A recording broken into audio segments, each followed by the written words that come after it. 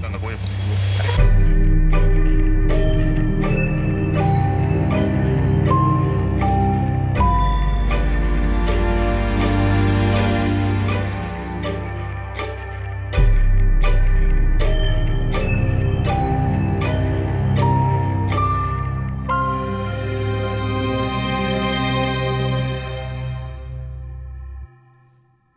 Hello and welcome to Haunted Hometowns, your weekly true crime paranormal podcast with me, Blake Lambert Hack. This season I am covering cases from Edinburgh, Scotland, and tonight I have one of the more infamous cases, the 1828 murders by duo serial killers Burke and Hare, also known as the Westport Murders. So I have a lot of information to get through in this episode, so I'm going to go quickly. But we're taking it back. It's October 31st, 1828, Halloween, when an older woman named Margaret traveled from Ireland to Scotland in search of her son. The morning of the 31st, Margaret wandered into a grocer's shop called Reimer's, which sat close to Tanner's Close in Edinburgh. If you think back to the first episode, Mary King's Close, just similar to an alleyway, but people lived down them and they often led to a courtyard where people lived off of, but this was Tanner's Close. While she was asking for food, she ran into a man named William Burke, who made a Reimer's trip every morning, which I don't go to a grocery store every morning, but I do go to my coffee shop every morning, so he was probably getting coffee, breakfast, whatever, but every morning. William Burke, Margaret ran into each other randomly at this grocer shop. They got to talking, and Margaret explained that she had traveled a long way alone to look for her son and just arrived in Edinburgh from Glasgow. William was thrilled hearing that Margaret's surname was Dockery, and that William's mother came from the same small town in Ireland. Funny how small things are in this world. He invited her back to his house, where he lived with his wife, to have a drink, to offer her a place to stay while she was searching for her son. So William welcomed Margaret in, where she met his wife, Helen McDougall, and a couple that were lodging with William and Helen. The couple's name were James and Anne Gray, and they had their infant. They all chatted, prepared for Halloween. When late afternoon rolled around, William asked James and Anne if it was all right that Margaret stayed in this house, since she came from the same town as his mother and she traveled a long way, and that James and Anne could stay at his best friend's house, William Hare. Yes, both Burke and Hare have the same name, William, so I will be referring to them by their last names, and you'll see a lot of common names pop up, so just prepare yourself. James and Anne reluctantly moved their belongings to Hare's house, while Burke's wife, Helen, brought liquor and food for dinner with Margaret. I'd be kind of annoyed too if I spent money for lodging at this place and I have an infant and all of a sudden the lodger's like, actually, can you walk your ass down to this other lodger's place and stay there because I want to talk with this older woman. Come on. Also, Margaret in that instance should have been like, no, it's fine, I'll stay at Hare's. By 9 p.m., Halloween activities were getting started, and Margaret, Helen, Burke, Hare, and Hare's wife, Margaret, Yes, 2 Margarets for now. The 5 of them partied, celebrated, drank a lot, and a bit past 11 p.m., the old woman, Margaret, was passed out on the floor from drinking too much. Good for her.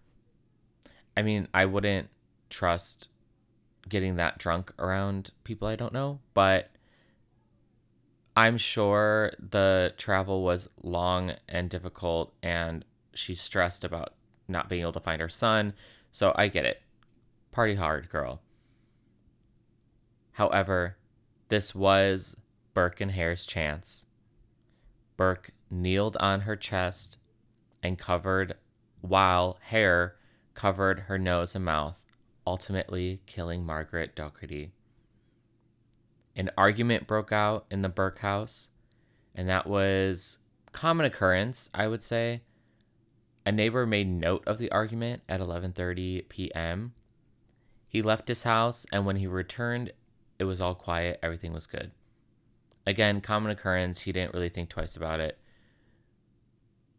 Burke and Hare, while the neighbor was out and about, stripped Margaret's body of her clothes and hid her under a pile of straw at the foot of one of the beds. Why there was a pile of straw inside the house is beyond me. It is the 1800s. They do have livestock, I guess, but why there's a pile of straw in a bedroom, I don't know. Hare hid Margaret's clothes under the bed while Burke rushed to visit David Peterson. David was the assistant of a doctor in town known as Dr. Knox. Burke told David that he, quote, procured something for the doctor, unquote. By the time Burke had talked to David and Dr. Knox and made his way back home, the sun had come up. James and Anne, who were staying at Hare's place, made their way back to Burke's house for breakfast. But when they arrived, they were surprised to learn that Helen being Burke's wife, had tossed the older woman, Margaret, out of the house. Burke told the couple that they could stay for breakfast, but to not go into the bedroom, which is suspicious. If we've learned anything, when you tell someone not to do something, they just want to do it more. So don't enter the bedroom that you were staying in previously. And be like, well, why not? We were just in there. Suspicious. I'm assuming he told them not to go in there because he still had to clean up from when Margaret spent the night. But I would be checking it out, just as you'll see Anne and James did. Hare and his wife made their way back to their own house, and Burke had to go out again. So while he was gone, Anne was suspicious, a little nosy, basically because of the way Burke was acting, and she chose to take a look in the bedroom, even though he told her not to. As she looked around, she felt something in the straw. She reached in and saw the lifeless arm of naked old woman Margaret. I believe she walked past the hay and her foot hit something in the hay, which caused her to reach in. But Anne immediately told her husband James that they needed to go to the police. Helen tried to stop them by bribing them with 10 pounds a week for their silence, but they refused and sought out a police officer. I'm going to backtrack for a second, but just think about having to travel to another country to find your son because there weren't phones or any technology.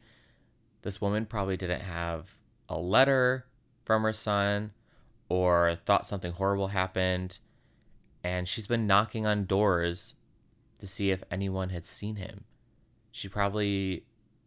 This is all my theory, but she probably knew that he was in Glasgow, and so she made her way there. And maybe she met someone that said, hey, he actually went to Edinburgh. Again, the cities aren't far apart from each other. So she makes her way to Edinburgh and by chance runs into a serial killer. It's horrible circumstances.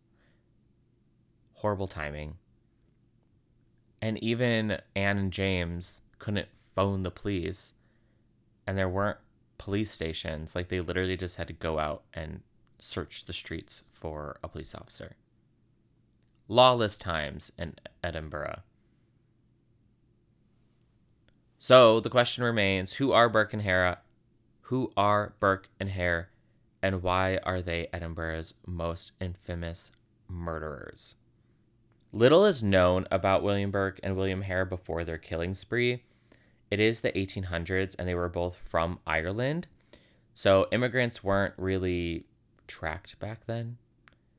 Historians believe Burke and Hare worked on a canal for some time, but they never crossed paths. Then Burke went on to work as a cobbler, fixing shoes and other odd jobs. And Hare bopped around doing seasonal farm labor and other odd jobs as well. But again, we don't really know for sure. We also aren't quite sure when they were born. Burke, during his trial, said he was 36 years old, but we don't have the same records for Hare. And the two men actually met by chance in Edinburgh. Hare owned a house off Tanner's Close, and Hare's wife bumped into Burke and his wife on the street. And they just got to talking, and she told them that they had an empty room, and that's how the four casually hit it off, I guess. Though there are some claims that the two wives, Margaret and Helen, did not get along at all. So before Burke moved to Edinburgh, he was already married in Ireland. However, when he told his wife that he was going to be working on this canal, she said she wasn't leaving Ireland, and that was that. He went to work, she stayed in Ireland, and they never saw each other again. And honestly, she dodged a bullet. Her name was Margaret Coleman. Yes, another fucking Margaret. That makes 3 Margarets. If you're playing a drinking game with this, take a shot anytime I say Margaret or William. And maybe I'll add on to that as we go. So while working on the Union Canal, Burke met Helen McDougall. Not much is known about her previous life, but she is thought to have been with another man when she met Burke and just up and left her previous life. Some believe she was a sex worker and made her money from the men working on the canal. But when she met Burke, that ended. And Burke, Helen, and Helen's 2 children moved to Edinburgh. Hare's wife, Margaret Laird, also worked on the Union Canal. But because only men could do such a dangerous job, she would dress in men's clothing, quote unquote. I'm assuming Margaret met Hare on the canal because Hare ended up lodging at Margaret and her husband's house on Tanner's Close. But when Margaret's husband passed away, Hare moved in, and Margaret and Hare became a thing, and Hare took over the house.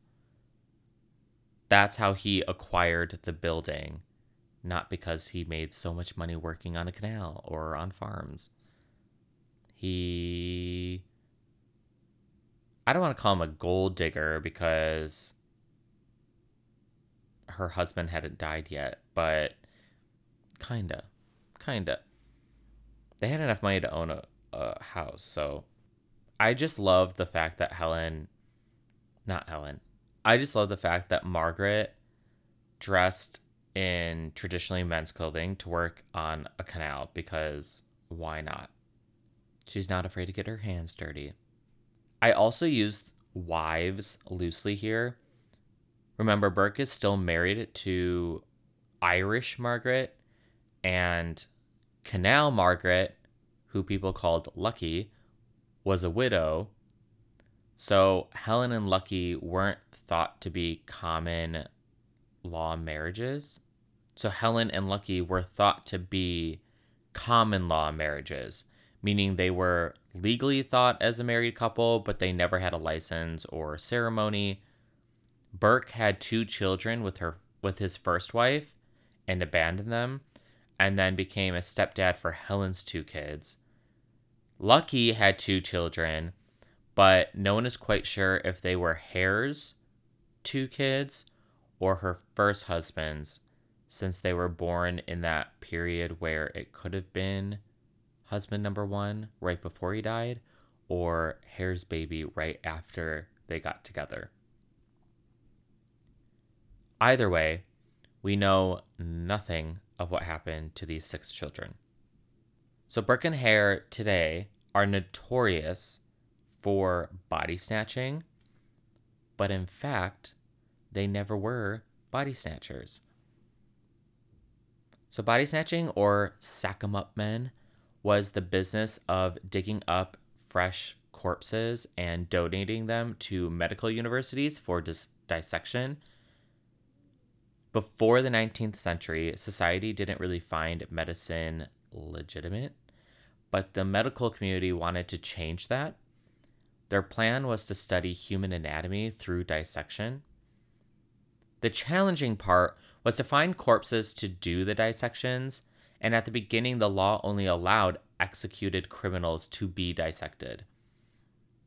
If you were charged with murder, rape, arson, or burglary, you would be publicly hanged, then given to the universities in the UK for classes. And again, those are the only people that you could legally dissect, were executed criminals. By the 1800s, the need for corpses raised to 500 a year, but only around 55 people were being hanged each year. There simply weren't enough corpses for education and medical research, thus the creation of the body snatcher. There are many infamous body snatchers through England and Scotland. The London Burkers, Bethnal Green Gang, Andrew Morelli's, Michael Armstrong, William Clark, John Wilson, and the list goes on and on. It was a profitable, I don't want to call it a business, but like profitable side hustle. It's illegal, so I don't know. But they made money, good money on it, because doctors and professors were so desperate to get their hands on a corpse. Now, I never took anatomy class. We had one in high school. My friends took it. But growing up, I've dissected owl pellets. I've dissected flowers. I've dissected a jellyfish. I've dissected frogs. If you took the anatomy class, they dissected cats and baby pigs. I'm trying to think of anything else. I didn't dissect a snake, but I watched someone dissect a snake. Doesn't really interest me at all.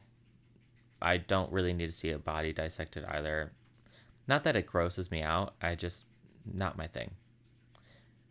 So with body snatching, the trick was to dig up a newly deceased person because doctors wouldn't accept bodies that were too far decomposed. It still was an incredibly difficult task. You had to go at night, dig at least 6 feet without being seen or heard, lift a dead body out of a hole, throw the corpse in a sack or trunk, and deliver it to a doctor in a relatively good condition. If you were delayed in the delivery, the body begins to ooze, and the sack gets wet, or the trunk leaks, and you may be found out. And that did happen several times, quite often. Add on the fact that once churches knew what was going on, they would make it even more difficult by building cages over top new graves, fitting a corpse with a metal collar that was built into the coffin. So after all the digging, you'd open the coffin and find that you either have to remove the head of the corpse or walk away. There was a gang notorious for digging up older bodies and cutting off, quote, good limbs to give to doctors. I don't remember the name of that gang, but there was even some churches that would use tripwires attached to a gun, which is intense. And let's say you get past all of that, then you have to travel by night and hope that you're not stopped by the police or that the doctor would even take your suspiciously naked body in a sack. And I do want to be clear, the UK was not the only place where body snatching was an issue. The US had plenty of it as well. Australia, Canada, China, India, the Netherlands, and so on. And not all for the same reason. Like, I don't believe in China that they were robbing bodies because there was a law that prevented dissection. They had their own reason for it, but body snatching has happened all over the world. Burke and Hare are thought of as the most infamous body snatchers, but they didn't do any of that. They didn't dig up bodies in a grave and deliver them to doctors to be sold for dissection. Burke and Hare got into trading corpses for money when one of their lodgers, known as Old Donald, died of natural causes, and he still owed Hare £4 for lodging in Hare's house. So to recoup Hare's losses, they sold his body to Dr. Knox. The original plan was to sell Old Donald to the professor of anatomy at Edinburgh University, Professor Monroe. However, when they were walking through the campus, they asked the student where they could find his office, and the student, knowing that they had a body to sell, pointed them to the direction of Dr. Robert Knox, who ran his own private anatomy school. This being Burke and Hare's first time selling a body, they just brought Old Donald to his school, which was a huge mistake. At the time, dead bodies didn't belong to anyone. They weren't anyone's property, which is partly why so many people got away with body snatching. If you're caught with a body, there wasn't much police could do since it wasn't considered theft. However, if they still had clothing on, you were in possession of stolen property. So most of the body snatchers would be charged with other crimes like vagrancy, meaning homelessness without a job, or disrupting a grave, or stolen property, meaning the clothing or jewelry or whatever that the person was buried with. Though during the trial, the sentencing was usually pretty light. A couple months in prison, a fine or two, maybe some hard labor or a whipping. The worst was excommunication, and that could mean a different country or even just another city. It all depended on who your judge was and how many times you were caught. There were certain judges that believed in the advancement of medicine, so they would give out lighter sentences so that they could continue body snatching. And then things like excommunication, whipping, hard labor, that was for people who had been caught several times. Dr. Robert Knox still took Old Donald from Burke and Hare and gave them £7 and 10 shillings. And I had to look this up. So for us Americans and anyone listening that doesn't know what a pound or shilling equates to, 10 shillings is half a pound. So Burke and Hare were given 7.5 pounds, which today 7.5 pounds means $9. Hare took a larger cut because he had to make up the monthly money Donald wasn't going to make for his lodging. Now, there is some controversy as to who Burke and Hare murdered first. In Burke's official statement in 1829, he claimed Abigail Simpson was their first victim. However, historians believe she may be the second or third victim. The order of their victims will always be under debate. So I'm just going to go by Burke's official statement. I think the reason why people don't necessarily follow Burke's official statement word for word is because there was different rates, specifically for Dr. Knox. He gave money depending on the season of the corpse, I guess is how you say it. So there's a winter season and a summer season. Winter season, October through May or June maybe. Because it's colder out, bodies last longer, they're in better condition for dissecting. He would pay Burke and Hare £10 usually. Summer months, decomposing happens faster, it smells more, it's a whole other thing. So they would be paid £8, generally speaking.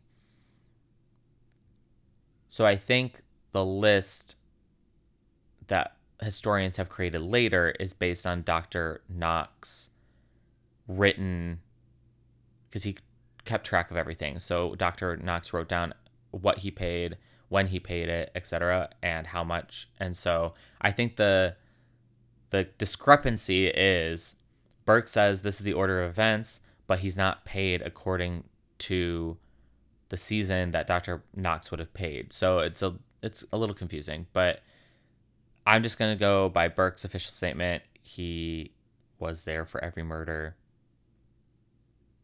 This is also the 1800s, and so it was fresher in his mind when he made the statement. So it may be right, it may be wrong. It doesn't really matter. They all died, unfortunately. But let's take an incredibly short break before I dive into these victims.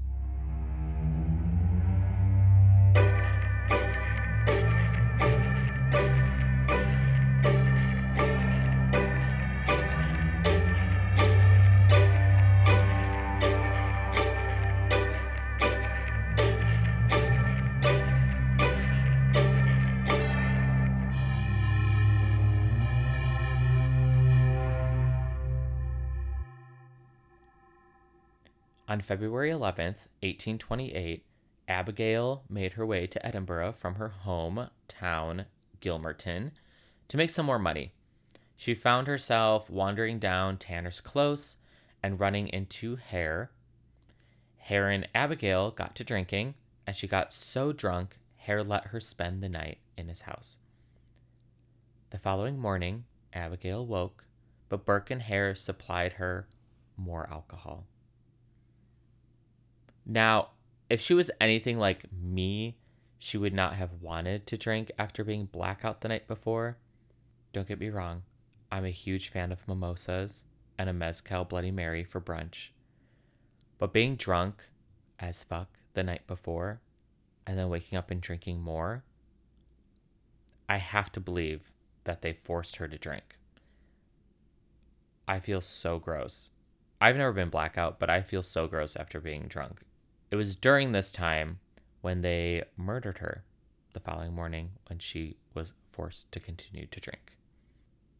Eventually, the way the duo murdered people was known as burking, but essentially one would hold the person down while the other would smother them, usually with their bare hands. So it was hand. So I think most of the time, Hare held the person down, and then Burke, one hand over the mouth, the other pinching the nose. I say that, but it isn't very clear on who did the asphyxiation smothering situation and the other holding down. I think they switched off. But after they murdered Abigail, they stripped her down nude and placed her body in a tea chest to make sure no one knew what they were up to. The trip to sell her body was 10 to 15 minutes away through a busy area of Edinburgh. Burke and Hare delivered the corpse to Dr. Knox, who was thrilled with the freshness and gave the duo £10. I hate that he describes the body as fresh. And it does remind me of that horror movie, Fresh, where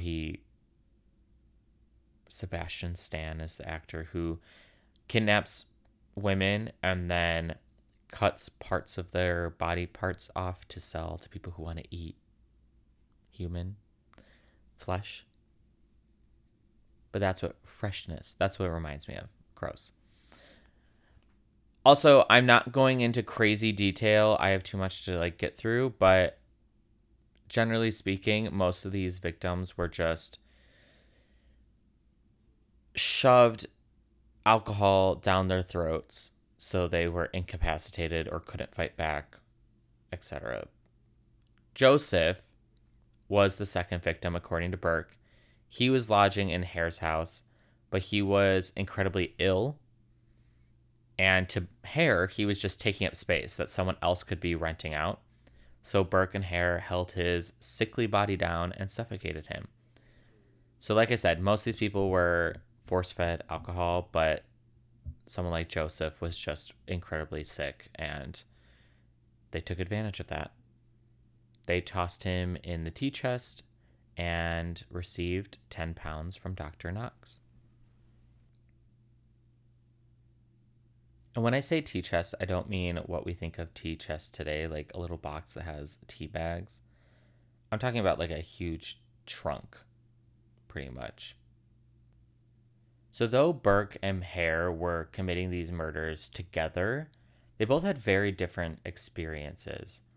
Hare was known to be emotionless and didn't seem to be bothered by the murders, which screams sociopath. However, Burke struggled with the murders. The only way he could go through with murdering these people was if he was drunk. And the only way he could fall asleep at night was if he was drunk. He would wake up in the middle of the night terrified, whether he had dreams or nightmares or what, but he would wake up in the middle of the night and would drink more to pass out again. On Friday night in April, he woke very upset and didn't have his fellow whiskey bottle, so he made his way to a nearby pub.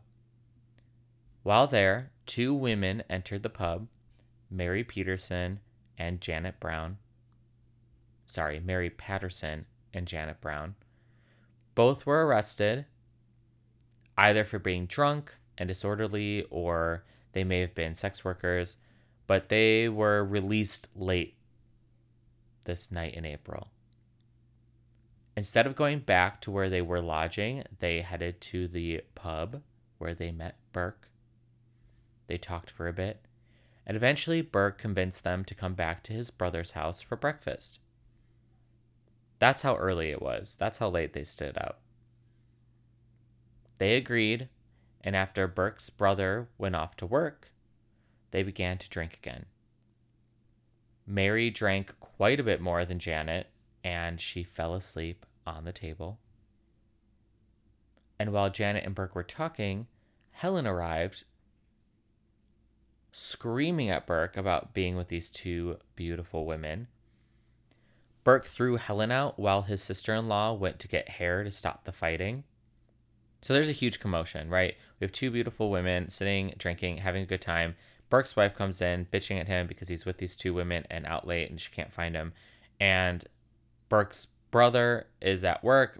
Burke's sister-in-law is going to find Hare to stop the arguing. It's just pandemonium. And it would make a great comedic sketch. Mary is still asleep through all of this. She's passed out drunk.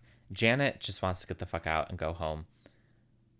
So Burke lets Janet leave just before Hare arrives.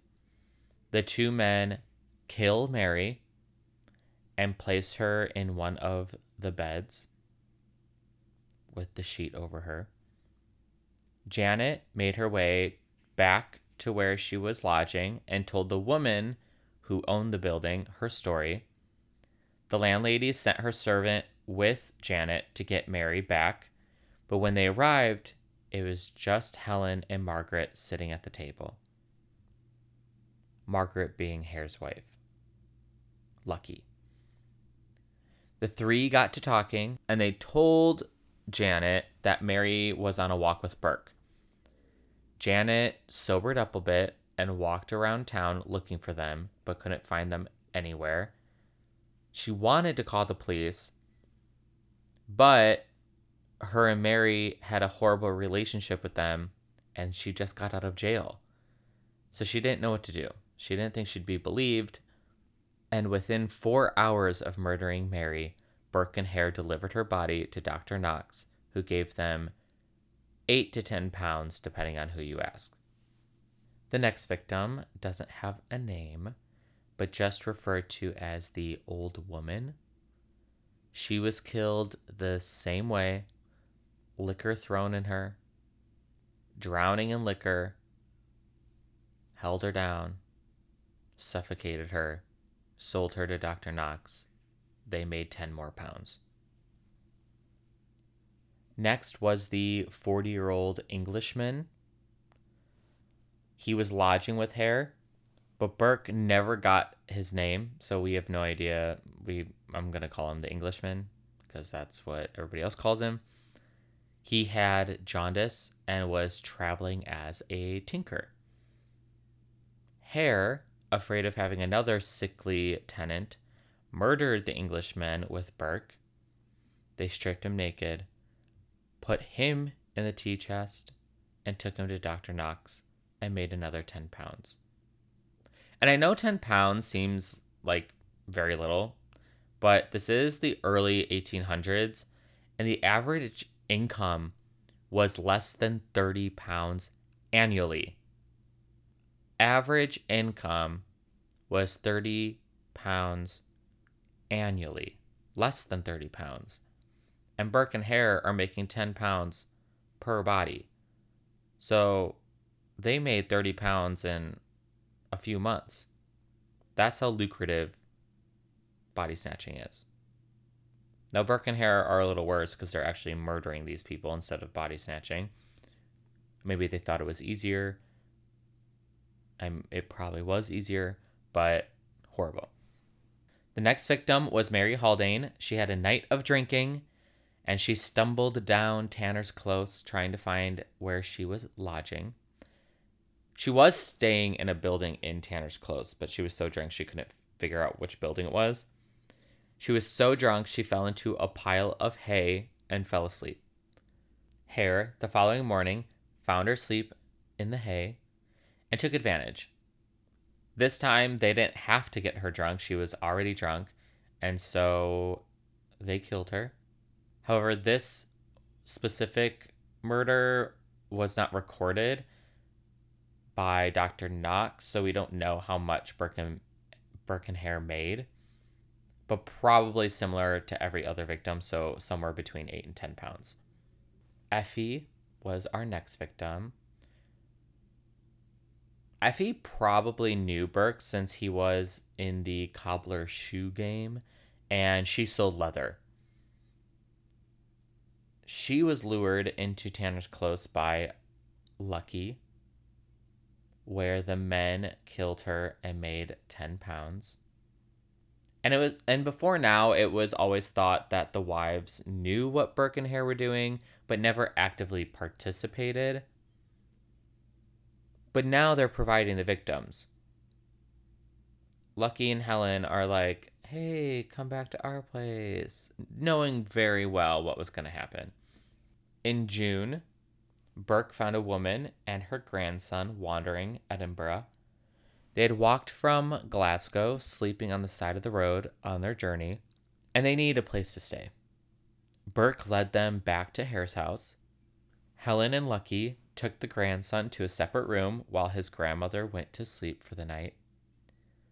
While asleep, Burke and Hare murdered her, stripped her naked, and covered her with a bedsheet. The 12-year-old grandson may have been deaf, which could explain why he didn't hear anything, the commotion or the murdering or anything. However, after a while, he became anxious, not having his grandmother around. The women tried to calm him down, saying that she was ill and just needed to lie down. Burke and Hare discussed whether or not to kill the 12-year-old. Burke didn't think it would be wise to bring a boy to the doctor, but Hare didn't think it was wise to let him go. So ultimately, they killed him by breaking his back and putting him and his grandmother in a herring barrel to take to the doctor. They didn't use the tea chest this time because it was too small for 2 bodies. And a herring barrel is just a standard wooden barrel, what you think of a barrel, but this one they used for the fish herring.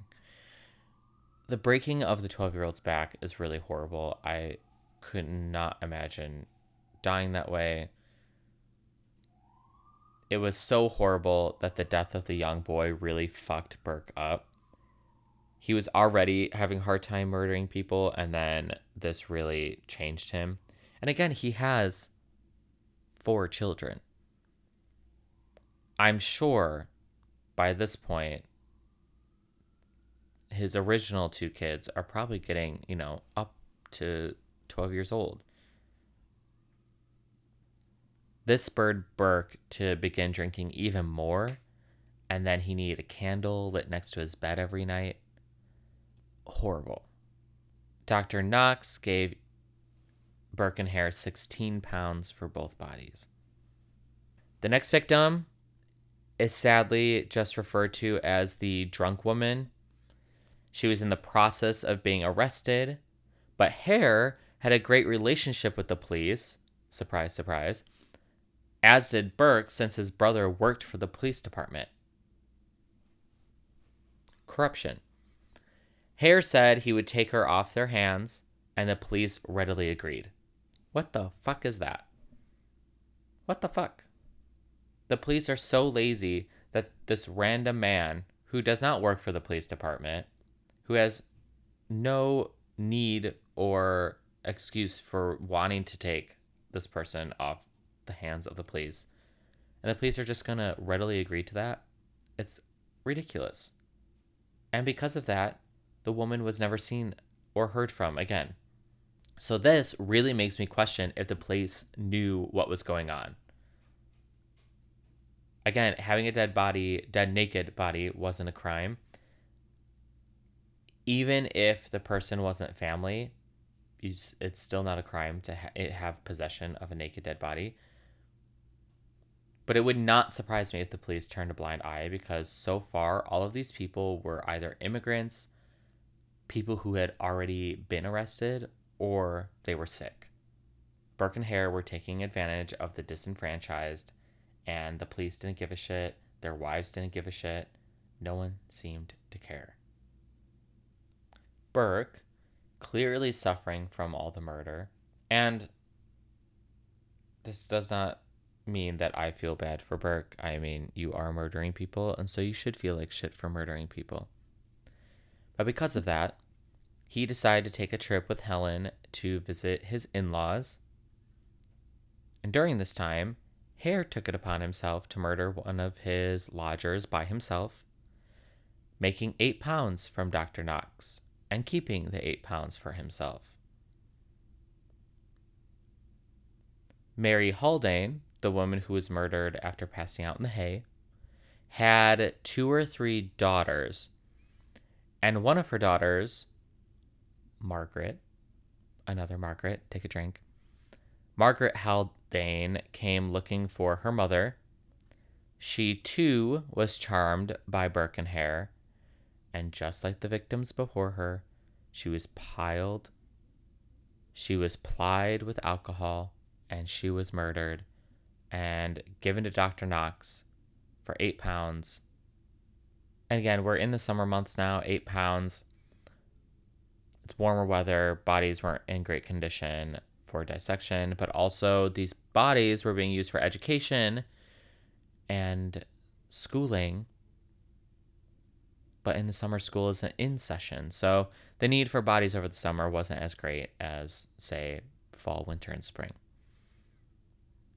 So, Burke and Hare took a few months off from murdering until September, when they got Mrs. Ostler drunk and suffocated her. and they made another 8 pounds from Dr. Knox.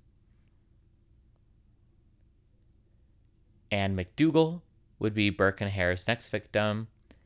And if that surname sounds familiar, it's because it's Helen's last name. Anne was a relative of Burke's wife. When she came to visit Edinburgh, she stayed with a cousin of Burke's and her husband, John. The murder happened at the Brogan's house, not at Hare's. Brogan being Burke's cousin and her husband, John Brogan. They murdered Anne at their house. Burke and Hare put Anne in a trunk. But before they could deliver her body, John Brogan saw the trunk and who was inside. So Burke and Hare had to bribe John with money and whiskey to keep quiet. Corruption. More corruption. John Brogan kept his mouth shut. They bribed him. They took Anne's body to Dr. Knox, and they made 10 pounds. As every serial killer eventually does, Burke and Hare were getting reckless. They saw money in everyone and killed someone they knew and in a location that they didn't. Reckless. They had been getting away with murder for months, and so there was a false sense of comfort, and it was getting to them. Like, not to give murderers tips or whatever, but I think they say, like, you're more likely to find, like, serial killers are more likely to murder in a geographical location because it's comforting to them. They know where they're at. They know how to evade police because they're familiar with the area. So for Burke and Hare to murder someone in a house that they're not familiar with, it's risky.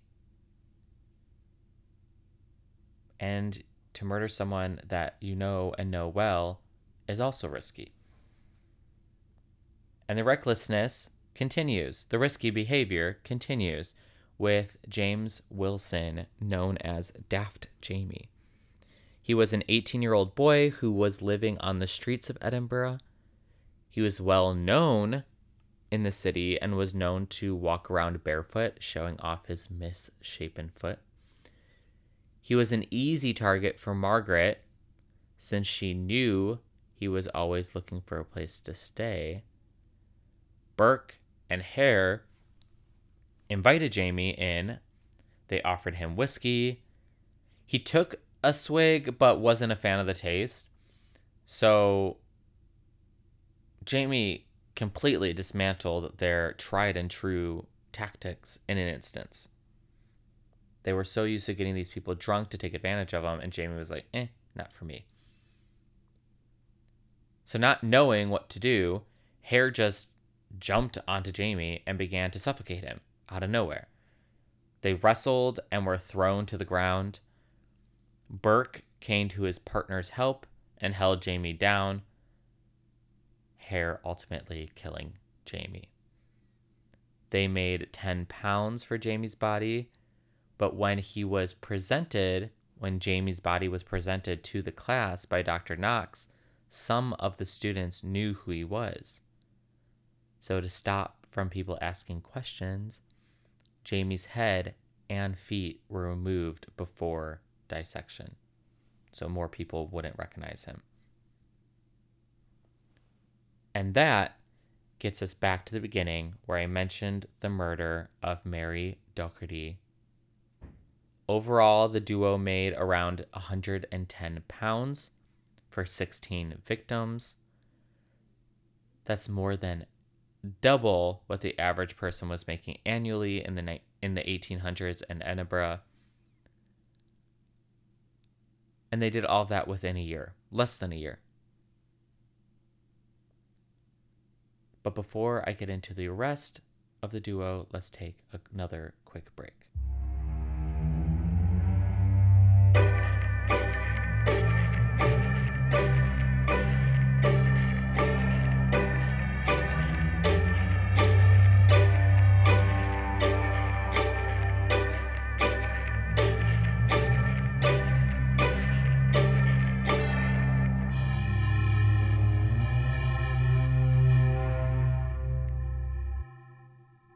So Mary Doherty was murdered and hidden under straw. James and Anne Gray saw the body and went to get the police. Meanwhile, Burke wrapped Mary's body up in a box and delivered it to Knox. When the Grays returned to Hare's house, they were accompanied by Sergeant John Fisher. They searched the house, but the body was gone. Of course, Burke and Helen tried to talk their way out of the mess, but the sergeant was too suspicious.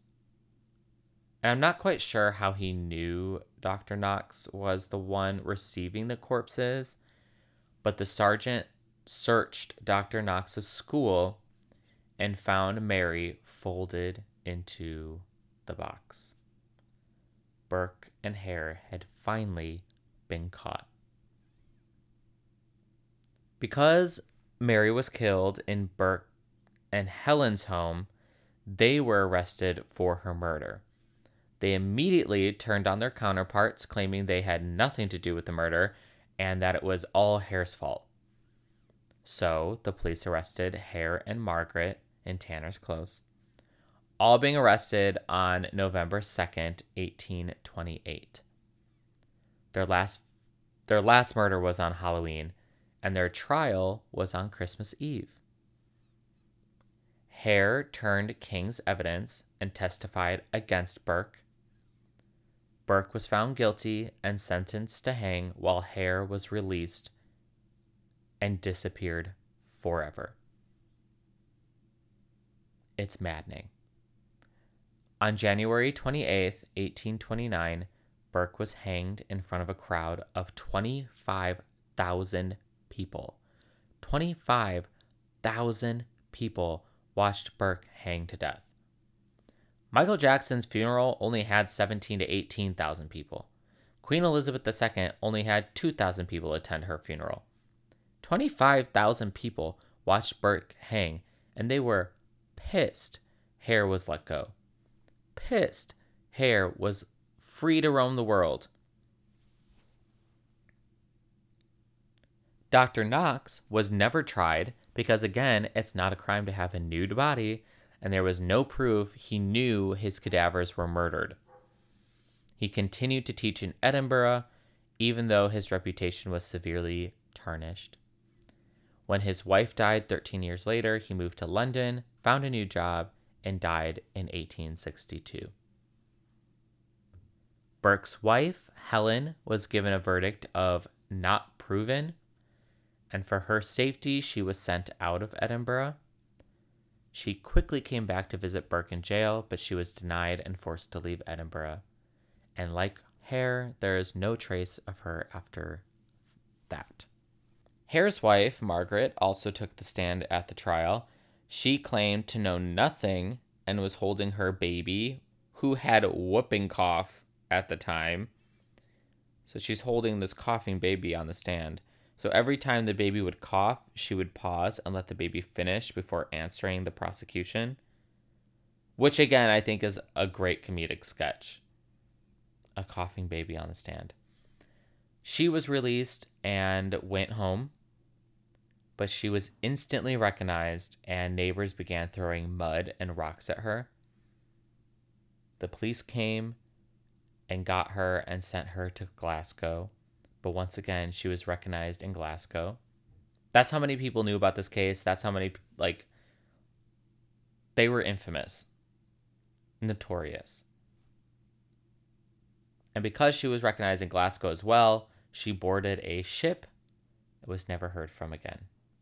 Not that I feel bad for Burke, but it's kind of sad to think that out of all 5 of these people who had a hand in these murders, either directly or indirectly, Burke seemed to be the only one with regret for his actions.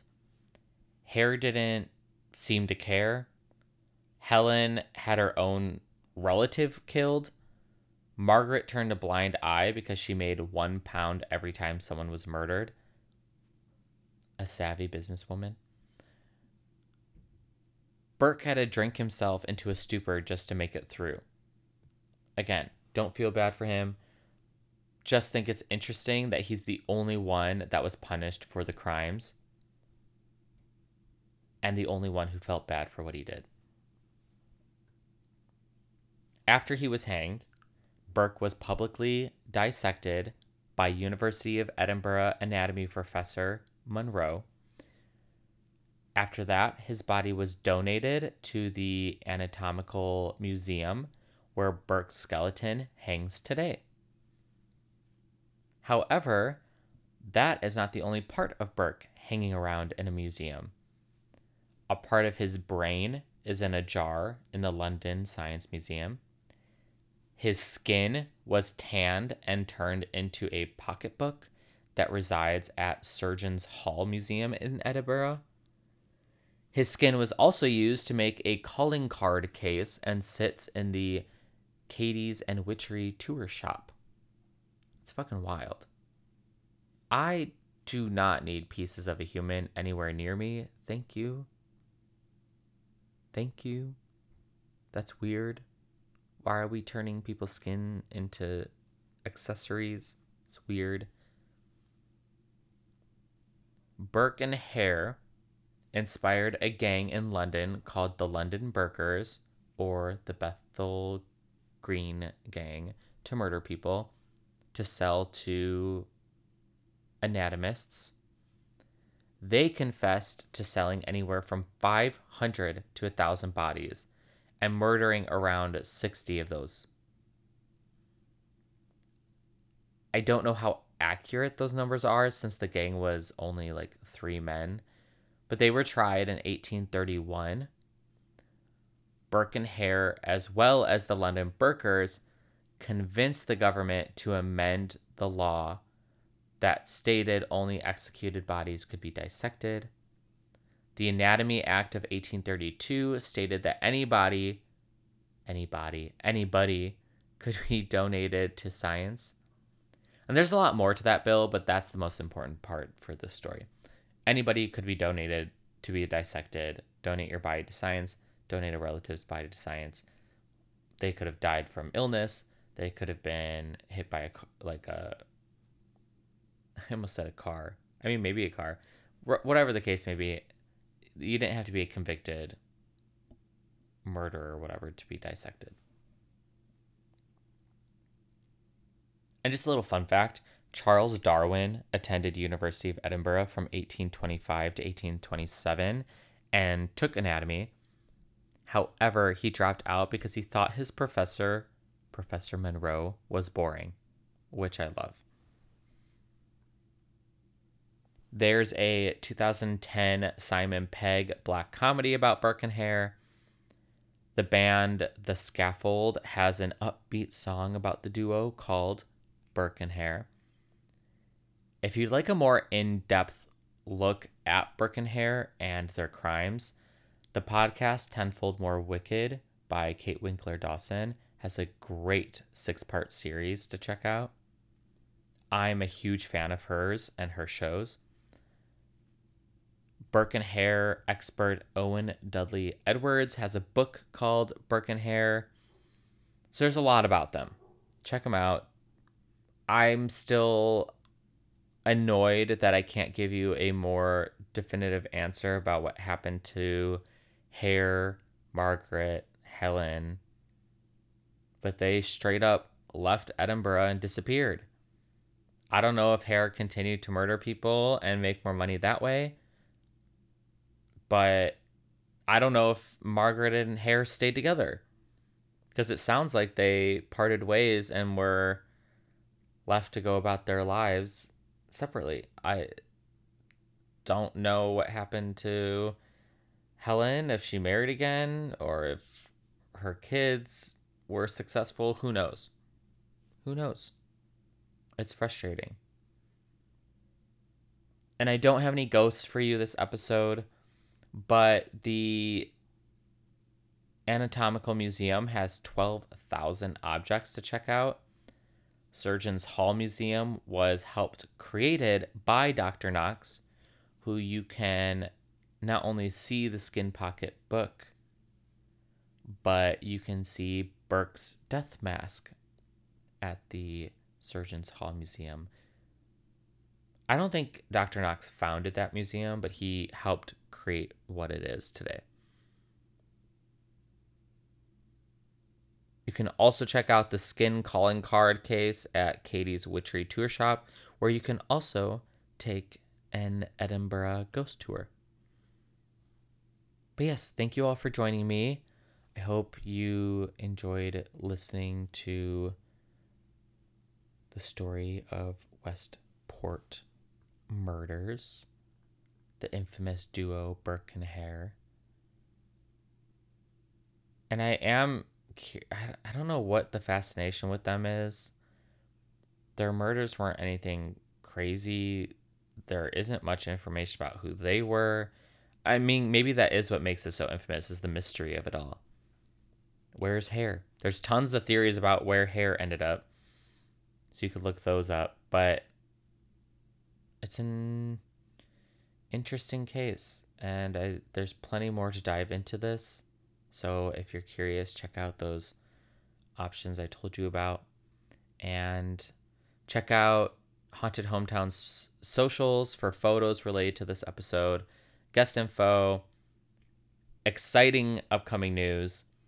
Send me your paranormal encounters at hauntedhometownspodcast@gmail.com. Could be anything from your basement flooding and a sea creature swimming in the basement pool to pissing off a bunch of little fairies and having them attack you and curse you. Let me know. And I'll be back in a week for another Edinburgh case. This one will have ghosts, I promise. Join me, because everyone loves a ghost story.